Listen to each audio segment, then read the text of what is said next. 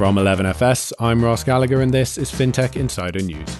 Today we bring you Challenger Banks angry over delays to 775 million RBS funding scheme, M-Pesa looks to Ethiopia for expansion, and Kodak's Bitcoin rigs have had their moment, and Amazon Prime Day's biggest fails.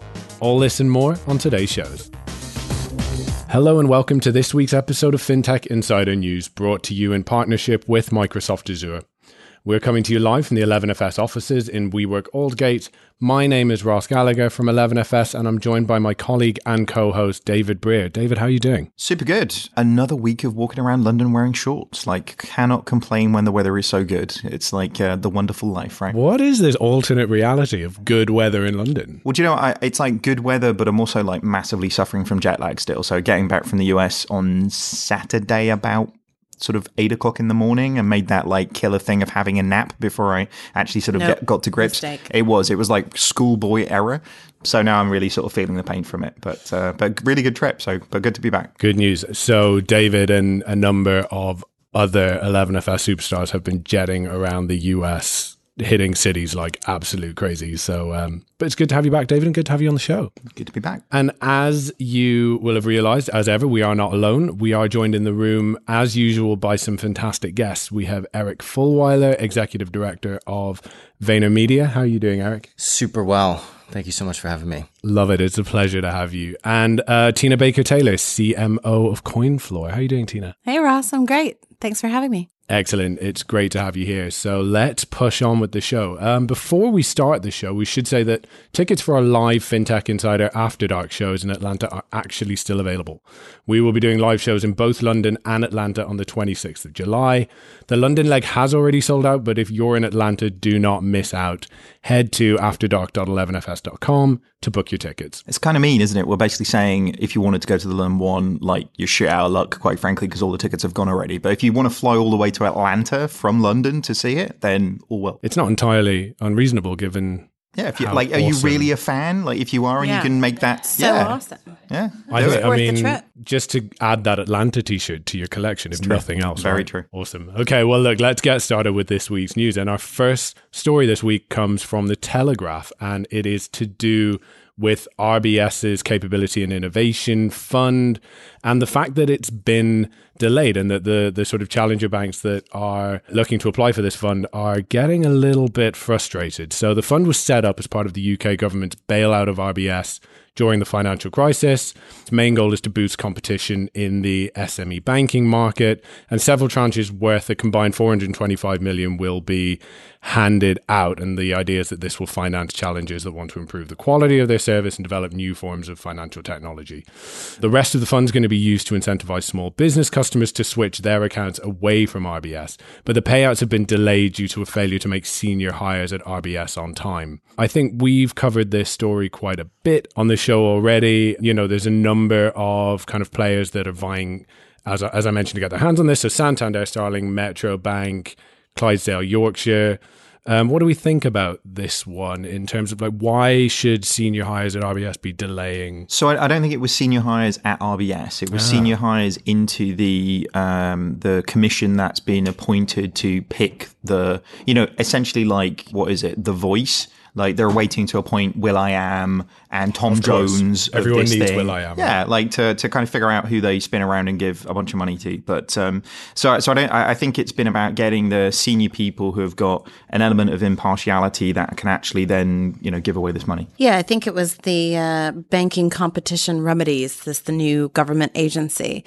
So what I thought was interesting was, I mean, RBS is already this is punitive, right? You were bad, and so now you're going to fund some good. And then this article is making it sound like it's RBS that is dragging their feet, and it isn't RBS at all. I'm sure that the money is ponied up and they're ready for it. So I think that was a little misleading. And I suppose something good is supposed to come out of a bad situation, which was the idea of penalizing them and then funding innovation. But what I thought was compelling was these startup banks, these challenger banks, who one would assume part of their BAU, part of their MVP is to offer innovative solutions, and they should be kind of planning for their product development anyway.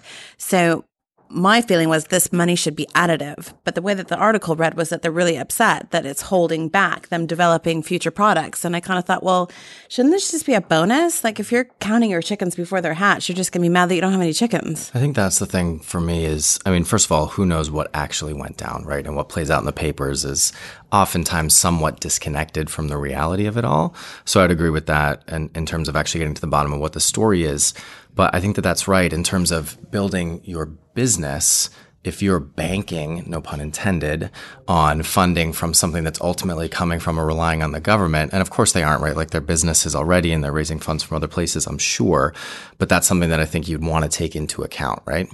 Yeah, completely. I think it was interesting that they sort of went into actually how some of the challenges are actually preparing bids for this as well. Some of them spending loads of money to get money. Exactly. So Metro Bank have reportedly spent £590,000 on their application. Is that in hard costs or in like soft costs, people costs? No. Hard costs. Hard costs. That's the way it reads. Yeah. And that's going to the government? That money? I think it's going on purely preparing what they believe the application to be. So putting together basically the pitch for, like, what startup do you ever know who spent nearly £600,000 to actually put together their pitch pack, you know? But this was off the back of them trying to apply for the £121 million fund. Starling have sort of said, this was actually Anne Boden saying that they've had a dedicated team working on the application. But the one that doesn't really sort of make any sense to me is CYBG have spent £35 million over the last 6 months. 35 million. So and what are they going to get? Well, there's no currency symbol in front of that. So that's true. It could be anything crazy, couldn't it? But even still, like whatever denomination that actually is sort of playing out to, then it's pounds. Producer Laura just dropped that in there. £35 million. Like. We struggle to figure out what they could have possibly been doing. I don't understand actually how that breaks down. But well done them. And actually, CYBG, these are the guys who've just bought Virgin Bank. So like clearly these guys have got quite a lot of money to be sort of moving around, and potentially if this is sort of revealing actually what they're going to be doing in this space, if they're going to be rebranding themselves Virgin and looking directly into the SME market as well as the retail market that they're in, it's going to be very interesting. The money is not for rebranding, right?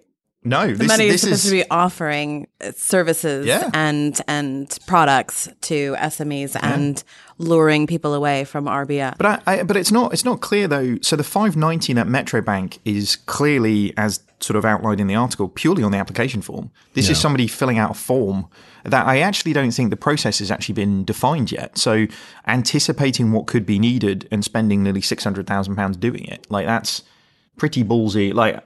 It must be a really fucking nice pen, like that they're filling out the form in. That's the only thing I can think, like one of those really like fancy Mont Blanc ones or something. I hope so. I mean, I hope that's what's going on. It's interesting. I mean, so it seems on the face of it, at least in terms of building digital products. I mean, it seems like wasted resource. The reality is that actually it reads quite cynically because you're sort of obviously reading about all this money that's almost being wasted. The reality is that actually the SME market from a digital perspective has been so underserved for so long that actually the market opportunity, the potential here is huge.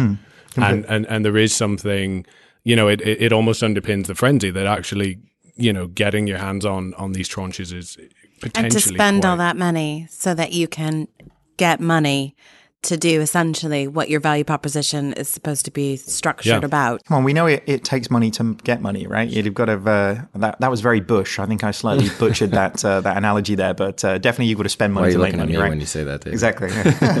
Well, I think that's right. I mean, it takes money to spend money, and you have to make strategic investments. But if the landscape is shifting underneath them with what they think they're going after, what they think they're going to get, and when they're going to get it, then it's probably not entirely fair. Yeah, I mean, I think if you spoke to the likes of Anne Boden or people within Metro or CYBG, their first choice wouldn't be to be spending money on getting people to fill out an application form, right? But sure, but I get, and from their perspective, it's an opportunity too good to turn down. Like essentially, if you could fill in a form and get £121 million, then like I'm going to have a bash at filling that form in after this podcast, just because you never know what happens, Is there an issue with the process? I mean, this kind of came off the back of Williams and Glyn, that whole thing falling apart, and Yeah, look, I think this is a continued. It was a weird, cruel, and unusual punishment, and the sort of cruel and unusual punishment of it seems to be sort of continuing to sort of play out within the media, doesn't it? So I kind of hope they put a bed to this one pretty quickly. Then we can get on with doing interesting things in the SME space. So agreed. We'll wait and see. So our next story today comes from the FT, and it concerns Revolut and their reported suspected money laundering. So they discovered a spate of suspected money laundering on the digital payment system a few months ago and reported it to the NCA and the FCA. So what you're supposed to do, I guess. I think the speculation that the significance of the finding must be quite high to notify both organizations. And the reveal has also drawn criticism of their ability to keep themselves secure and compliant. So I think there's something here, maybe it's a wider industry point in the fintech space. Can they scale as quickly as they're looking to scale? And can they also still throw all the necessary resources into being fully compliant? What do we think on this one? Because it has received a lot of criticism. Yeah, look, can you scale while staying compliant? Well, that's not optional, right? You know, it's one of those things that the regulations do apply to everybody, and therefore they're going to have to be in a situation where they do that. Have they? I'm smart enough probably not to speculate on that one and on a public setup in terms of kind of what we're doing, but it kind of feels like there's a lot of smoke here. So we'll kind of see how it sort of plays out. There's some certain irony here, though, that the various different powers of be at Revolut have been pretty strong in the media of sort of mocking HSBC and various other people when they've had regulatory problems. So it'd be very interesting to sort of see how this one actually sort of pans out. But wasn't this off the back of a couple of weeks ago? Was it the Polish regulator asking the FCA to like keep an eye on Revolut, which is a bit of a funny, like a request, isn't it? You know what I mean? Yeah, and you know, I think something that will potentially continue to haunt Revolut is that they are at least perceived as being in this sort of Uber mold of sort of move fast and break things, get things out there and kind of make no apologies. They've had their share of scandals. So we mentioned the Polish regulator and the FCA request, and they had to freeze card issuance because they were issuing cards outside of Europe. So, you know, they've had their issues. I think in a way that's played into the sort of the criticism that they've received off the back of this. I've said before in the show, they just don't seem to have the cuddly edge of some of the other fintechs. I don't know if that's sort of Nikolai coming from an investment banking background, maybe, but some of it too is the story that they craft around themselves and how they craft the story. They don't have a cuddly PR machine that sits behind them, and I think socializes what they're doing well. It could be done better, I think. One of the big things for me coming from the crypto space specifically is if you're going to scale and you're going to choose crypto as the route to scale, then there just is not a lot of room for error. The industry does not need somebody as big and as visible as Revolut making mistakes around compliance. If they were going to have challenges scaling, then perhaps crypto might not have been the most appropriate route to go toward, and ensuring that you have a head of compliance that's going to work, that's going to fit, that's going to stay there. So for whatever reason, they've had significant turnover in that area. I would have made sure that I had a really strong head of compliance that fit culturally or whatever the challenge is addressed before they went into the crypto space, because they're just opening the door to be further criticized. And they've had some pretty significant turnover there as well, haven't they? So consistency in these things when you're discussing things with the regulator is always probably quite a good starting point, isn't it? You know? Well, they're not building trust and credibility. Somewhere along the line that's missing. And so they're just kind of becoming a target. I worry if it calls into question like fintech more broadly, because you know, if you can't not saying they're a bad egg, but you can't kind of let one bad egg kind of spoil everything in terms of actually with approaches. So, you know, it'll be very interesting to see how the regulator actually does address this, does step into it, and what, if there's any sort of particular issues in terms of what they're doing. Because it sounds, from what has been sort of disclosed, it does sound like they're asking for help, you know, rather than it being you've been caught doing a thing, which is different to, you know, how some of these things and they weren't caught. Out. So what they did was they reported a SAR. So, you know, they had some activity that wasn't what it should have been, and they reported it because this story is on the back of another story, right? So the story is a continuing story. Whether or not the original intention was to seek credibility by saying we're reporting our SARs, but that's not necessarily something you get pat on the back for. It's what you're supposed to do. And I suppose from a regulatory standpoint, as much as we like to move fast and break things, regulators don't really like people to break things, especially when it has to do with money laundering, right? Yeah, not so good, right? Not so good. Yeah, I mean, I think from a marketing standpoint, to me, this actually feels like they do have, whether it's a PR team or a PR agency, but some type of somebody whispering in their ear about how to handle a situation like this. Because from my perspective, I think that they're handling a bad situation, right? It's not like it's a good thing to be in, but they're handling it in the right way. They're coming out with the announcement, right? They're creating the news around it. They're trying to own and control the story while at the same time making a little bit of a cheeky, jab at HSBC and trying to deflate the significance of it a little bit. So I think that they're handling it the right way. I think to your point, David, this is a headline for naysayers or detractors of fintech in general to grab onto, but it kind of is what it is. And it matters. The pattern matters a lot more than the anomaly, So if there's a continuation of stories like this, then I think people start to get really worried. But I think there's a lot of good things happening in fintech, at least from a mainstream consumer standpoint. And I think people see a lot more about that. The thing that matters so much more, I think, in a situation like this, rather than the specifics of what actually happened for Revolut, is the trust that they can potentially lose in their brand. Because that's in the long term, 10 years from now, in the longevity of what's actually going to matter to their business, it's about whether or not they can continue to keep and grow consumer trust. I think that was your point, Ross, wasn't it? We say this all the time. People don't necessarily buy what you're selling. They buy who you are. They buy the if brand. You're doing it the right way. Absolutely. Which, and David, you'll remember, whilst we were in Amsterdam a couple of weeks ago, a good friend of both of us lost. Careful. The phone broke. I won't say whose phone broke, yes. And then had wanted to access Revolut to get access to money, cash, whatever. Yep. I can't remember exactly what she was trying to do. Sent a tweet to them asking for help, and got back a real rash of shit. So going back to kind of the integrity of the brand, when these isolated, hopefully, incidents happen, but you have a customer base that believes you and trusts you. But I think it's a communication problem.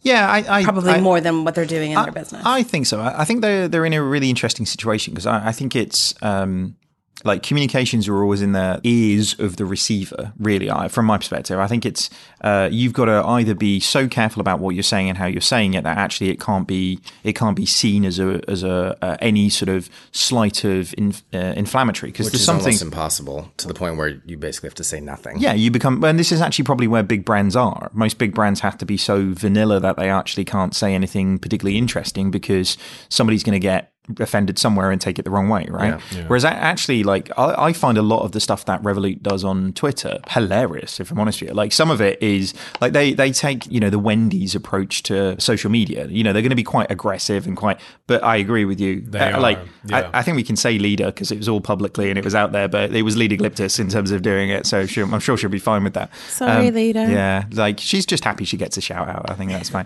But definitely, I think some people can say it's not what you say, it's the way that you say it. And I think sometimes an exclamation mark or a smiley face can get you at least plausible deniability when it comes to being a dick. And if you don't do that, then I think you get into a situation where actually people just presume you are without having it. But it shows the importance of managing in the right way all of those individual customer touch points, because that is your brand. To be honest with you, it's why I never use full stops anymore. I just use smiley faces because I'm like, It had an emoji. I'm being fine. If you take it the wrong way, I put a smiley face. I think leveling it up for me, the thing that I think contributes to doing so much of this, whether it's the communications, the PR, the customer service, even the product to a certain extent, doing it the right way or the wrong way, is whether you're coming at it from a customer-centric or a business-centric perspective, aka whether or not you're leading with empathy or you're leading with your own self-interest. And I think that if you get that right, and the punchline is it should be empathy, then all of these things fall out the right way. So to me, while it's not a great situation for them, I think that they're handling it in probably a better way. I completely agree with that. I think the difficulty is that startups really struggle with that because they're not business-led, they're not customer-led. Predominantly, they're investor-led. They've got pretty – is it Peter Thiel's behind I'm going to make that up. I'm looking around the room for people to nod or disagree. Is Peter Thiel an investor in Revolut? I think so.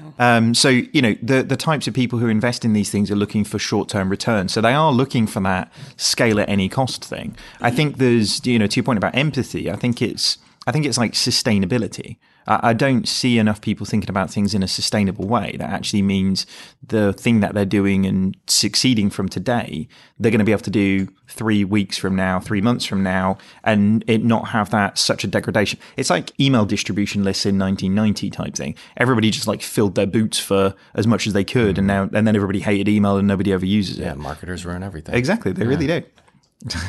So I think the thing that I would disagree with a little bit, but I think is an interesting conversation is, and maybe we're getting a little bit off topic, but I would actually argue, and your perspective is interesting and I'm considering it, but I think startups have the ability, and a lot of it depends on the founder, of course, and the leadership team, to be more empathetic because they're closer to the consumer, right? If you compare a startup to a big organization, the people making decisions for the most part in a big organization are not as close to the consumer and are much more incentivized, let's be honest, for business outcomes as opposed to consumer outcomes. So I think that that's an interesting conversation about how you can scale that within a larger organization. Yeah, completely agree. Cool. Well, moving on, our next story comes from Banking Tech, and it's about the EU taking issue with the fintech market being anti-competitive. A European Parliament report into fintech says the industry is currently, quote unquote, too young. It cannot define boundaries between what is and what isn't fintech, and concludes that as such, there are no estimates of turnover in fintech across Europe. It also has concerns that the market is not yet competitive enough. There's a lot of shaking heads around the table right now. I thought this article was so weird. Man, me too. So the quote is, the current state of markets for fintech services is generally too fluid to reach firm conclusions on the existence of competition challenges. I'm going to throw this out and let everybody have a bit of a feeding frenzy because this seems to me pretty ridiculous. Yeah, this sounds like when my dad tried to describe hip hop to me. Yeah. I mean, like it's like I just sort of feel it's like a very confused kind of description about what actually is happening in an industry type thing. Because actually, like the competition around fintech is one thing, but the competition within the financial services perspective has never been better. Agreed. Like particularly in the European Union, actually we're in a situation where customers have more choice than ever about the types of people that they want to use for a whole plethora of different services, whether it's international remittance or, the account you want to give your kids or the account that you and your partner want to use on a day-to-day basis. So, and it's actually organizations like the TransferWises, the Monzos, the Starlings, the Revoluts, the, various different people kind of in that mix who are really creating that competition from the big incumbent organizations. But that's what it felt like. It almost felt like, and I'm sure this is what happened, but being skeptical, like, some incumbents got together and paid someone to produce a report that said always gotta ask where the report came from are creating, this unfair competition. And what I thought was interesting, so I decided to actually read the report. It was very long and interesting.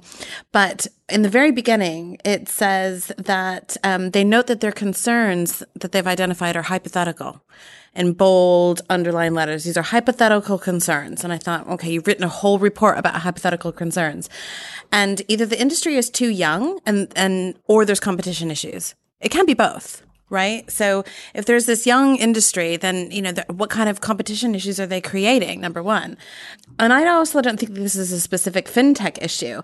I think that this would be happening in any industry vertical when you have a number of competitors.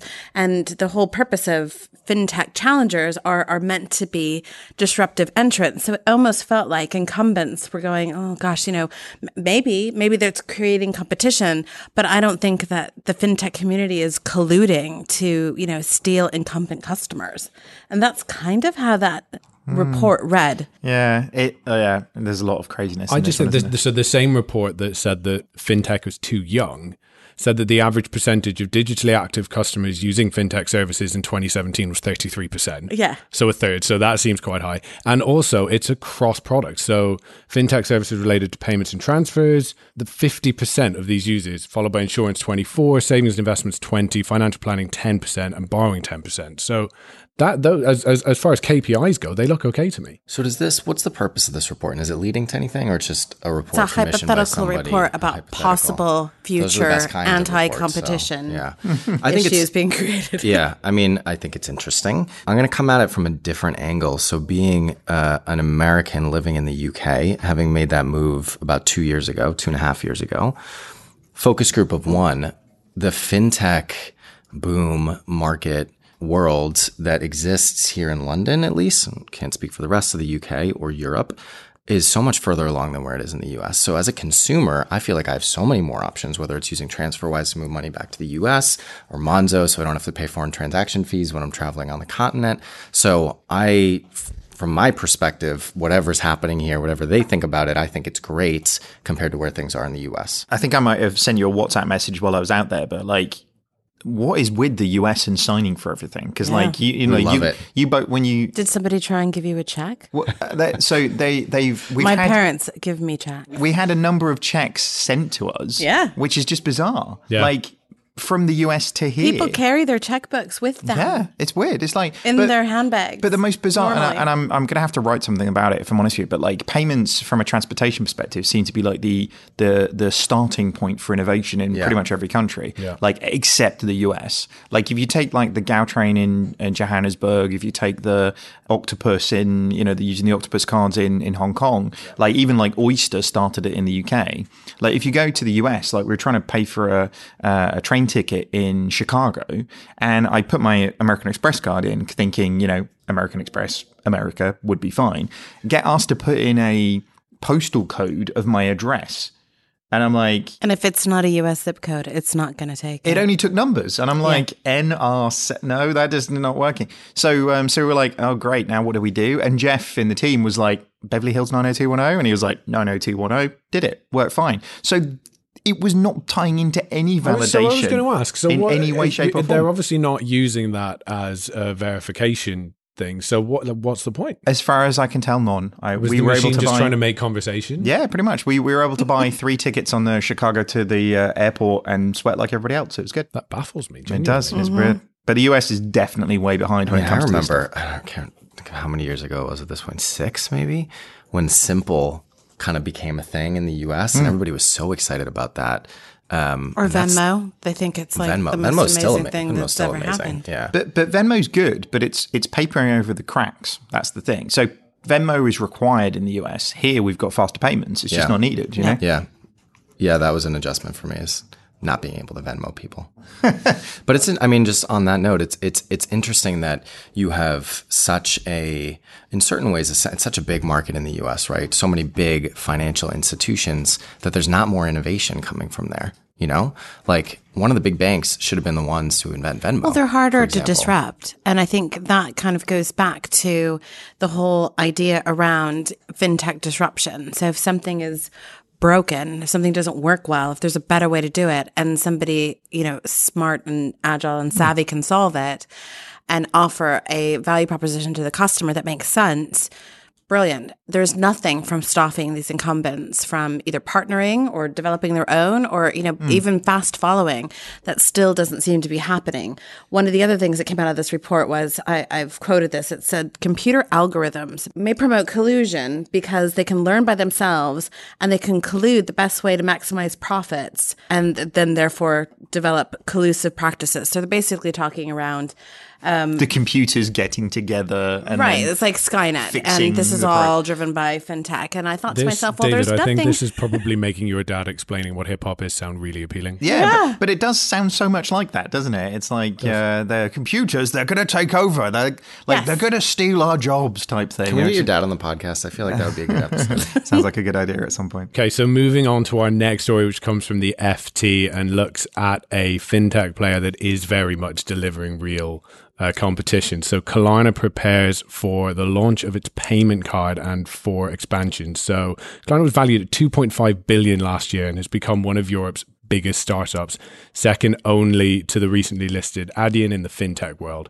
So it's the biggest fintech group in Europe to get a banking license, and it's now preparing to launch its first payment card and launch outside of Germany and Scandinavia. So there's 1,000 people currently testing the card.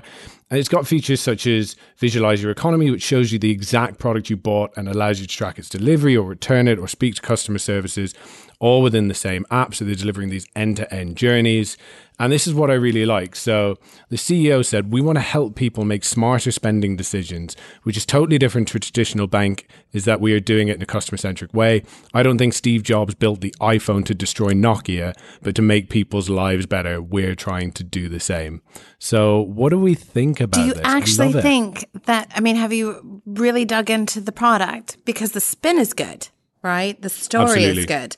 And as a marketer, you know, I adore the marketing. I adore the marketing. But when I dig into the product and I put my skeptical hat on, it's kind of not that cool. So essentially, it's a COD, it's an invoice, right? You're buying something on an invoice. Yep. And there's also some similarities to like a layaway, like circa 1980 in the US, where you would go in and pay $5 every week until you could take the item home with you. And if you read the comments on that article, the people in Sweden don't really like it. They don't understand what the proposition is and why Klarna is sitting in the middle. Why can't they just buy on their credit card? So being forced through the Klarna platform is actually irritating to people that are actually able to use this. So I'm not sure what product they're launching far and wide, but I'm a little confused around what the MVP is here. I think this is essentially Klarna trying to move from the beachhead that they had, which was the acting like an intermediary from a payments rails perspective, into adding more value. I guess we've seen this with other players, with TransferWise starting with international remittances and moving to a current account, and almost like moving to the point where you can actually, rather than being the button in somebody else's thing, being the thing that you've got your own button in. So it kind of makes sense, but I don't think Klarna are a public enough brand. It's like whoever makes the roads deciding to kind of make cars. Like, it doesn't necessarily make sense. They don't have the brand to be in a situation to sort of convey that from a B2C perspective. Like, don't get me wrong, like Klarna and Adyen have done an amazing job B2B style. Yeah. But it's whether that can translate now to a B2C thing and actually get really people kind of excited about this stuff. And it's a very different proposition from B2B to C to B2C. And it is about those end-to-end journeys. What's really interesting is already they're getting that awareness, because something that's come out is that Klarna is becoming like a verb. So this idea of like telling someone to Klarna it, like if you're looking at a purchase and you can't afford it, it's saying, oh, Klarna it. It's the same as like Google it or Uber it, or as Eric just said, the Venmo it. So building that awareness among millennials, I guess, although I hate that word. The other thing about this is, have you ever heard anybody quote Steve Jobs without being a massive knob? Like, because generally there's like always there's an underlying thing there, isn't there? That basically, if you have to pull out the Steve Jobs quote, you're probably being a dick. But also there is something behind it. So the quote was about, it's not about trying to destroy Nokia, it's about trying to make people's lives better. And so the way that Klarna is organized, with 2,000 workers have been divided into 250 teams that are each focusing on a specific customer problem, and they're trying to solve it from the customer. So it's about like outside in rather than inside out, right? So there is something in that. I think there's a lot of things here. I think, we had the conversation about empathy and being customer centric. So it's interesting to have this be the next story, because of course it seems like they're taking that approach. But we also talked a little bit earlier that with branding, if you're doing it right, people buy the brand, not the product. So to me, it seems like that's the push that they're trying to make, right?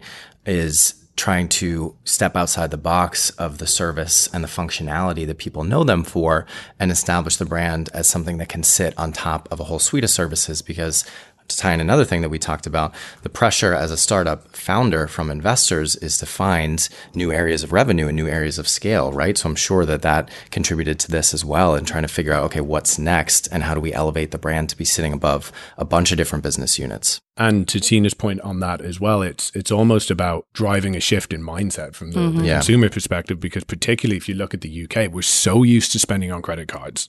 Spending on credit cards is through the roof. So trying to sort of re-engineer that almost and say, all right, actually now we want you to do it through Klarna, and installment lending. It is an interesting thing, though. Like the Scandinavian region generally seems to be ridiculously innovative. Yeah. Like, out of the, the Finlands, the Icelands, the Norways, etc., there seems to be just an amazing amount of stuff that's actually coming out of that region because we've seen like Swish and Tiki and also, all sorts of amazing payment ecosystem things that are slick and just work. Yeah. But for such a small region, such a small population, then it's just amazing how much stuff is actually happening there. But I think what's interesting about that is that removal from the cash. So Sweden in particular, they're actually facing as a central bank the issue of they really don't have any more cash floating around and businesses are refusing to take cash. Yeah. So, and what does that mean for fiat in general? Are they just going to go to a fully digitized fiat currency? And there's genuine fear that they are. Yeah. Like,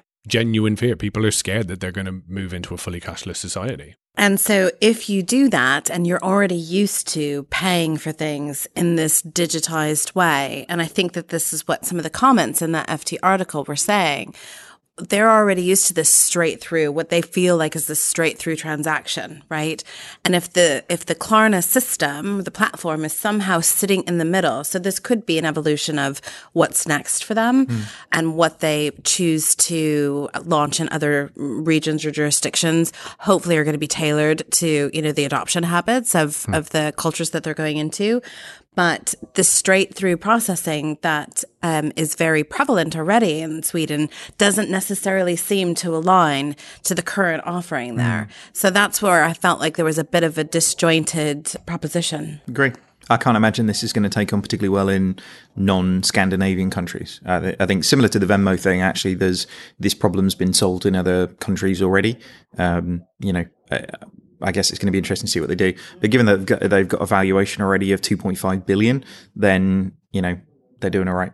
Yeah, they'll come up with something cool. Indeed. I feel like Klarna doesn't quite roll off the tongue like Uber it or Uber, grab an Uber or Monzo.me or anything like that. Yeah, until it does, right? Great. All right. Well, on that, it's time for a quick break. We'll be back very shortly. Imagine a new era of banking defined by an end-to-end digital platform that is open, packaged, and upgradable. Harnessing real-time data to enrich client lives, adopting the cloud to increase speed, agility, and scale, using APIs to create platforms and ecosystems that redefine value in a world of open banking. It's time to reshape banking. Temenos, with 25 years of experience spanning 3,000 banks in over 150 countries, helps banks achieve their digital vision faster. And welcome back to the show. As a reminder, FinTech Insider is brought to you by 11FS. We build fully digital products and services for clients big and small. If you want to reach out to us, you can find us at 11fs.com, connect on Twitter at 11fsteam, or drop us an email, hello@11fs.com. Now, on with the show. So this story comes from Reuters, and it's about M-Pesa expanding into Ethiopia. So Kenya's Safaricom is in advanced talks to take M-Pesa to Ethiopia. The Ethiopian market is 100 million people. They've got 20 million active users in Kenya, evolving from a basic money transfer service to a financial platform offering savings, loans, and insurance products in conjunction with local lenders. So Ethiopia's banking sector is currently dominated by the Commercial Bank of Ethiopia, which holds around 70% of assets. So this is pretty sure to mix up the financial mix, financial environment in Ethiopia, right? That's insane. 100 million people in Ethiopia. Insane. That is crazy. I know. But I guess on this, though, we've seen M-Pesa try to go to kind of a few different countries, in a few different regions in Africa more broadly. They haven't always shown the same sort of results that they had initially in terms of the sort of localization of it. I think they sort of bit off slightly more than they can chew to a certain degree. So it'd be really interesting to actually, I guess, understand what are they doing to really localize the product, the services that they're actually offering to the local market beyond what they did before? Yeah. Because I think this is where they came unstuck. It was, hey, we did this in another country. Let's give it a go here. And nobody cared. Yeah. Well, they went to a country that didn't have a need. So if you look at South Africa, they had 80% banked. So there weren't going to be this huge plethora of people in need of the service. And that's the stark contrast, right? Because they brought something like 67% of the adult population in Kenya into the formal financial system. Yeah. I mean, that speaks to a very specific problem, and then a tailored solution that address that need, right? So to David's point, it's how are they going to localize it? How are they going to tailor it to the Ethiopian market? But there's huge potential there, right? Well, I think what's great about Ethiopia specifically, so they've got this new prime minister that is actively looking for foreign investment into their country. And another article I read was talking about they've just relinquished their stake in Ethio Telecom, which is a state-owned telecommunications company, for this, or at the same time as bringing Safaricom in to be able to enable this. And the other thing they're doing is ensuring that any of the cross mobile network operator fees are going to be matched. So it's not going to cost you more money, because that was a big concern with M-Pesa earlier in previous years, that whilst you had access, it was very expensive if you were going across MNO providers. So they were it looks like siloed, right? it looks like they have learned from their mistakes and they're well positioned to make this a success. I think there's another element of this for me. So there's the government side of it, of course. There's the product side, business operations, the talent that they're going to need to be able to scale. But there's also a cultural component in the sense that M-Pesa, is so household name. Everybody knows it. Everybody trusts it. Back to the conversation that we had about brand trust in Kenya. And it's not necessarily starting from scratch in Ethiopia, but they have to not only build that, but also adapt it to that market so that there's buy-in from the inside out. And it's not just imposing a Kenyan system into a new market and a new culture. So I think that to a certain extent is the role of marketing. And so I would imagine that they're thinking about that, but that's a piece that they're going to need to get right in order to make this successful. I think that's something that we're pretty much universally agreed on, isn't it? It's how do you localize it? How do you tailor it to the Ethiopian market? And that's basically going to define the success. Mm-hmm. Super worth checking out, though. So on episode 203, we had Leslie Ann Vaughan, who was the one of the co-founders, originators of M-Pesa. Literally super, super smart lady. She's got her name on the original patent for M-Pesa. So she's a pretty good person to go and listen to. Episode 203. Check that one out for sure. And anyone unfamiliar with M-Pesa can check out our end-to-end journeys available on our competitor insights platform 11FS Pulse.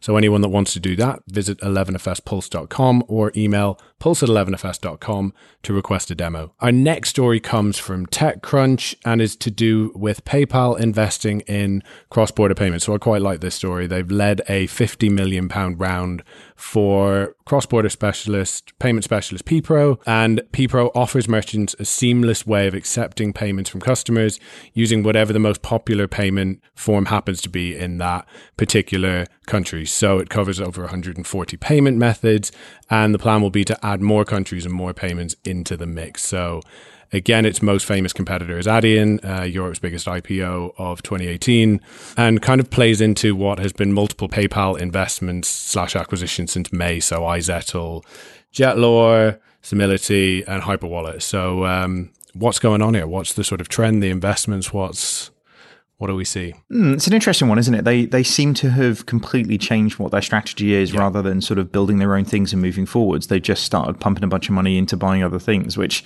if you've made a bunch of money, you can go and do that. Why not, I guess? But CRM, AI, fraud, risk management systems in a gig economy payment setup. It's a broad bunch, isn't it? Well, it sounds like kind of a move from much more of a retail focus to much more of an SME focus to me in terms of where we're going. Like, bizarrely, given the conversations we were having earlier on about the RBS funds, could we see PayPal pitching in for one of those things, do you think? Well, to me, I thought that it looked like they were purposely going after the merchant space, right? So they've got the retail space, and now that maybe potentially looking at the other side, and then they can kind of lock up both sides of the transaction, and or global expansion by acquisition. I mean, that's not a new strategy, right? Nope. And has been successful. Works pretty well, doesn't it? In the past. So yeah, the PPRO, I think is a terrible name.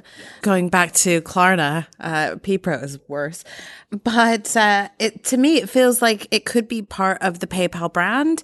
So I just wonder, investing in it versus acquiring it, and they've done all these other acquisitions, I would have thought they could have built it into their platform structure and actually controlled both sides of the transaction. So I think that's kind of one of the interesting things around why did they go investment when they're acquiring everybody else? I think that if you're really thinking long term and really trying to position your business to be a market leader, you have to move quickly and throw your weight and throw your capital around when the landscape is changing as dramatically and as quickly as it is right now. I think there's a lot of big companies out there, big tech companies in particular, that are holding on to a lot of capital.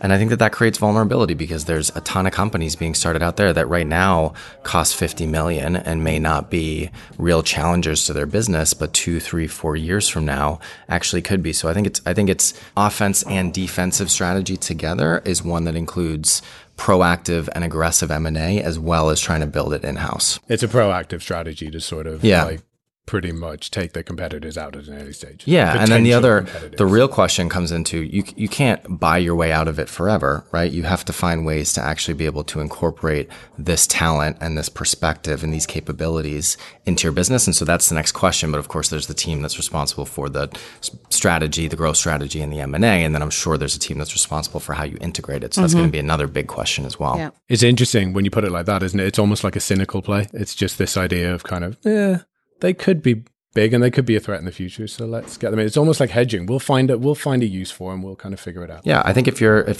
a market leader, then you got to act like one, right? And you got to move quickly. I think that's the biggest problem is a lot of people let some of these companies that they don't think are going to be a problem sit around for too long. Yeah. Then why not acquire them? Why not just buy them outright? I think it's the full remit. I'm sure that maybe that was something that they were potentially interested in doing and weren't able to get the deal done. But I think this is better than nothing at all. Yeah.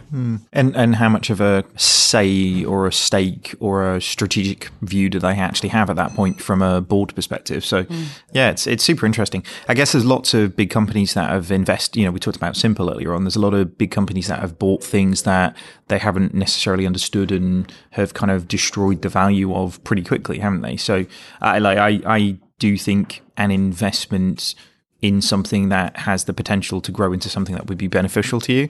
It's almost like don't pick the fruit from the tree too quickly, really. So it's, super interesting to see how this one plays out. Do we think it's part of a coherent long-term strategy? Time is going to tell, right? I think they want to be on both sides of the transaction myself. Yeah, yellow brick road. All right, well, staying with payments, our next story comes from the FT and looks at payment rules potentially leading to £1 billion loss for Chinese giants Alipay and Tencent. So in January 2017, the People's Bank of China announced that it was requiring third-party payment groups to keep 20% of customer deposits in a single dedicated custodial account at a commercial bank and specified that this account would pay no interest. So last month, the central bank announced that it would raise the reserve requirement to 100% by next January. And at that point, payment groups will earn zero interest on all customer funds. So this ruling will result in a $1 billion loss of revenue for Alipay and Tencent, who hold 54% and 39% of the mobile payments market. So the mobile payment transactions moved over $16 trillion in 2017. So we kind of touched on this before we started recording. I think we all kind of agreed that we pretty much saw this coming, but what's the overriding sentiment? Why are they doing it? So I know they talk about it being a fraud measure, talking about embezzlement in terms of the protection that they still offer up to customers, but I don't know how penalizing the banks making money from that money making money makes any sense at all. The money actually sitting there and earning interest in any element of account, it will always be instantaneously accessible from those organizations. So it feels like a kind of a pointless measure. I bet. I wonder if it's, my first question was, what is this in response to? And I couldn't really, is this a measure put in place because of a problem that occurred? And I couldn't really find one. But I suppose if you look at Alipay in the context of, well, they're acting like a bank, so we're going to put the same kind of governance around where we would do a HSBC needs to segregate retail customer funds from the investment bank so that those funds are protected. So I can kind of understand like the segregating of deposits. But, if you go back to banking again, there was a period when banks were not going to take non-operational deposits because the interest rate was so low that it was costing them money. So they were charging people for non-operational deposits. I don't know where this is coming from, and so I don't really understand the logic. Do I think that $1 billion is going to take either one of these companies out? No, this is obviously not catastrophic for them, but it does seem to be.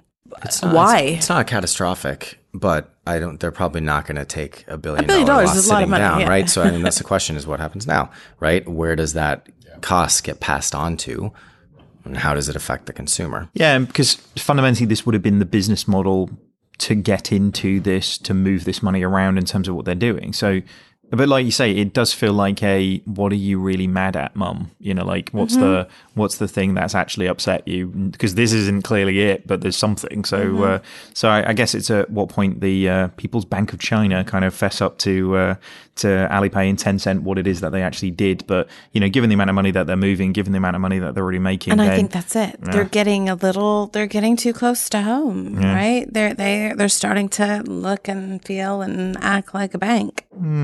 Yeah, I don't know. Like Starbucks, right? Starbucks own all of the cash reserves that people have of the money sitting in the app, the mobile wallet that you can do. Like they make millions and millions and millions of pounds off just purely off the interest of those things. It's part and parcel of how that stuff works. It's one of the major reasons why they do it. You know, I think isn't Starbucks one of the biggest deposit takers in globally because of that? And not even to mention the breakage. So when people stop using those cards, you know, after a while, that basically free money. Pocket the money. And I mean, I've definitely contributed to that. Yeah, you'd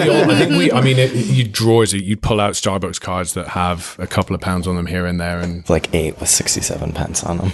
Yeah, exactly. All right, so we don't know quite what the actual driver is here from the People's Bank of China perspective, but it's a bit of a slap on the wrist. And I mean, whether or not it's going to take them down, it's killing a pretty steady revenue stream and nice to have, right? I'd be pissed. Like, you know, you try and take $1 billion off of me for no reason. I'd be pretty unhappy about that whole scenario. But I'm sure these guys will live to fight another day, won't they? Oh, I'm absolutely certain. And moving on to our next story, which comes from Business Insider.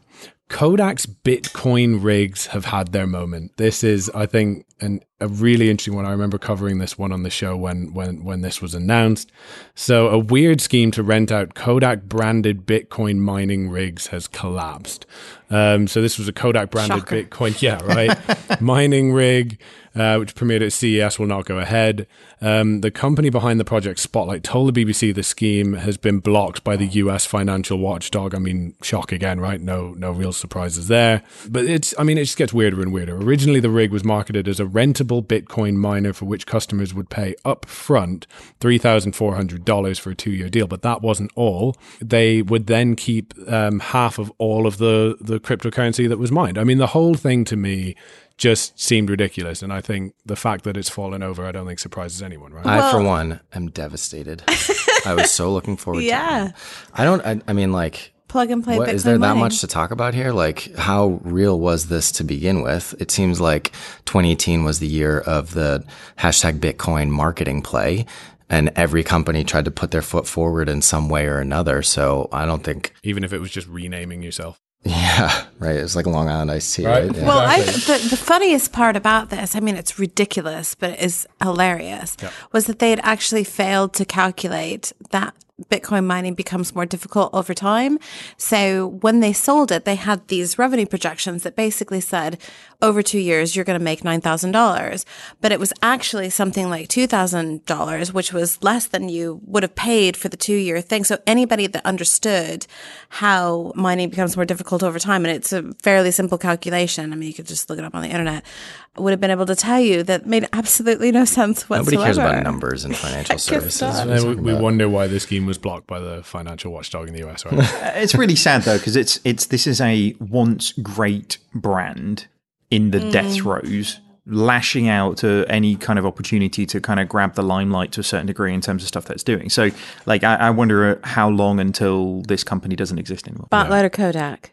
Kodak. Well, I think the article also said that the machines magically no longer displayed the Kodak brand anymore, and now they're just Spotlight Bitcoin mining machines. Weird that. Again, that's cynical. And I mean, the whole thing for this whole thing for me is cynical. I'm all for sort of democratizing things like cryptocurrency. Robinhood, I think it's debatable, but I think, they've sort of democratized cryptocurrency. We talked a little bit earlier about Revolut. I think they've had the same effect to a degree, bringing it to the masses. But this is just cynical, like $3,400 up front and half the earnings from your cryptocurrency that's mined. I mean, it's just literally a cynical play just to jump on the bandwagon, isn't it? Yes. Awesome. Well, our and finally story this week comes from BuzzFeed. I think it should always come from BuzzFeed. I love this. Here are the funniest things people said about Prime Day's technical issues. So this is the sort of flash sale for Amazon Prime customers.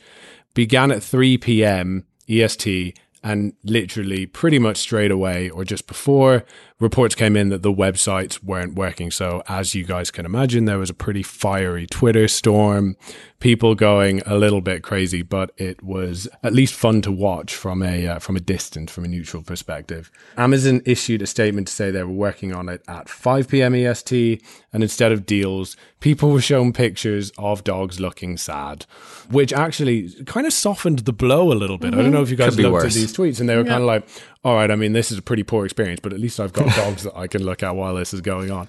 But, the reality is people missed out on deals, baskets were unexpectedly emptied, and the view deals UX was taking people on an endless loop. So the one that I found most funny on this is somebody tweeted, "Oh, I get it. The Amazon Prime Day deal is where you get to save 100% of your money." I thought that was very that funny. was that. I think out of all of them, I think was probably the best. Or I love Twitter. we're an hour into Prime Day, and I think I've bought 6 dogs. It's that sort of uncertainty what's going to turn up on the doorstep. I can't believe I didn't know anything about this. Given how obsessed I am with buying crap through Amazon, then how did I not know it was Prime Day? Like, to be honest with you, every day is Prime Day for me, really. So that's really probably is. why. You know the delivery guys by name now, I think. I pretty much do. It's kind of getting quite sad now, quite awkward, You have to dig through to your desk. Well, my whole thing was I do order from Prime almost every day. Like, I never, if it can't come to me, then I probably don't need it. Yeah. If I can't get it in 24 hours, I don't want it. Wednesday's no good to me, right? So when I hear about, Prime Day, I think, ooh, I'm not shopping that day. That's like going to the mall on the Friday after Thanksgiving Agreed. and wondering what all the people are doing there. So, I mean, Queuing outside for your TV on Black Friday. Exactly. No thanks. But I thought this tweet was particularly funny, saying an endless loop of clicking shop all deals followed by photos of sad dogs is exactly the America we deserve right now. Do you know what? I think that's a worthy point on which to end. So on that note, this wraps up this week's news show. Thank you so much to all of our guests. Guys, where can people find out more about you, Eric? On Twitter at eFullweiler, or email is actually always best. So eFullweiler@VaynerMedia.com. Awesome. Tina? On Twitter at Tina, Teana Taylor, or tina@coinfloor.co.uk. Excellent. And David? At David Breer on Twitter. Doesn't really change, does it? Do you know what? I've given out emails. I'll do a postal address at some point just to really mix it up and see who gets involved. We normally reserve that for Charlie Wood, don't we? We do. Yeah, he does. Yeah. But I've given out Instagram, Twitter, email. I need to do postal address soon, You should. Yeah.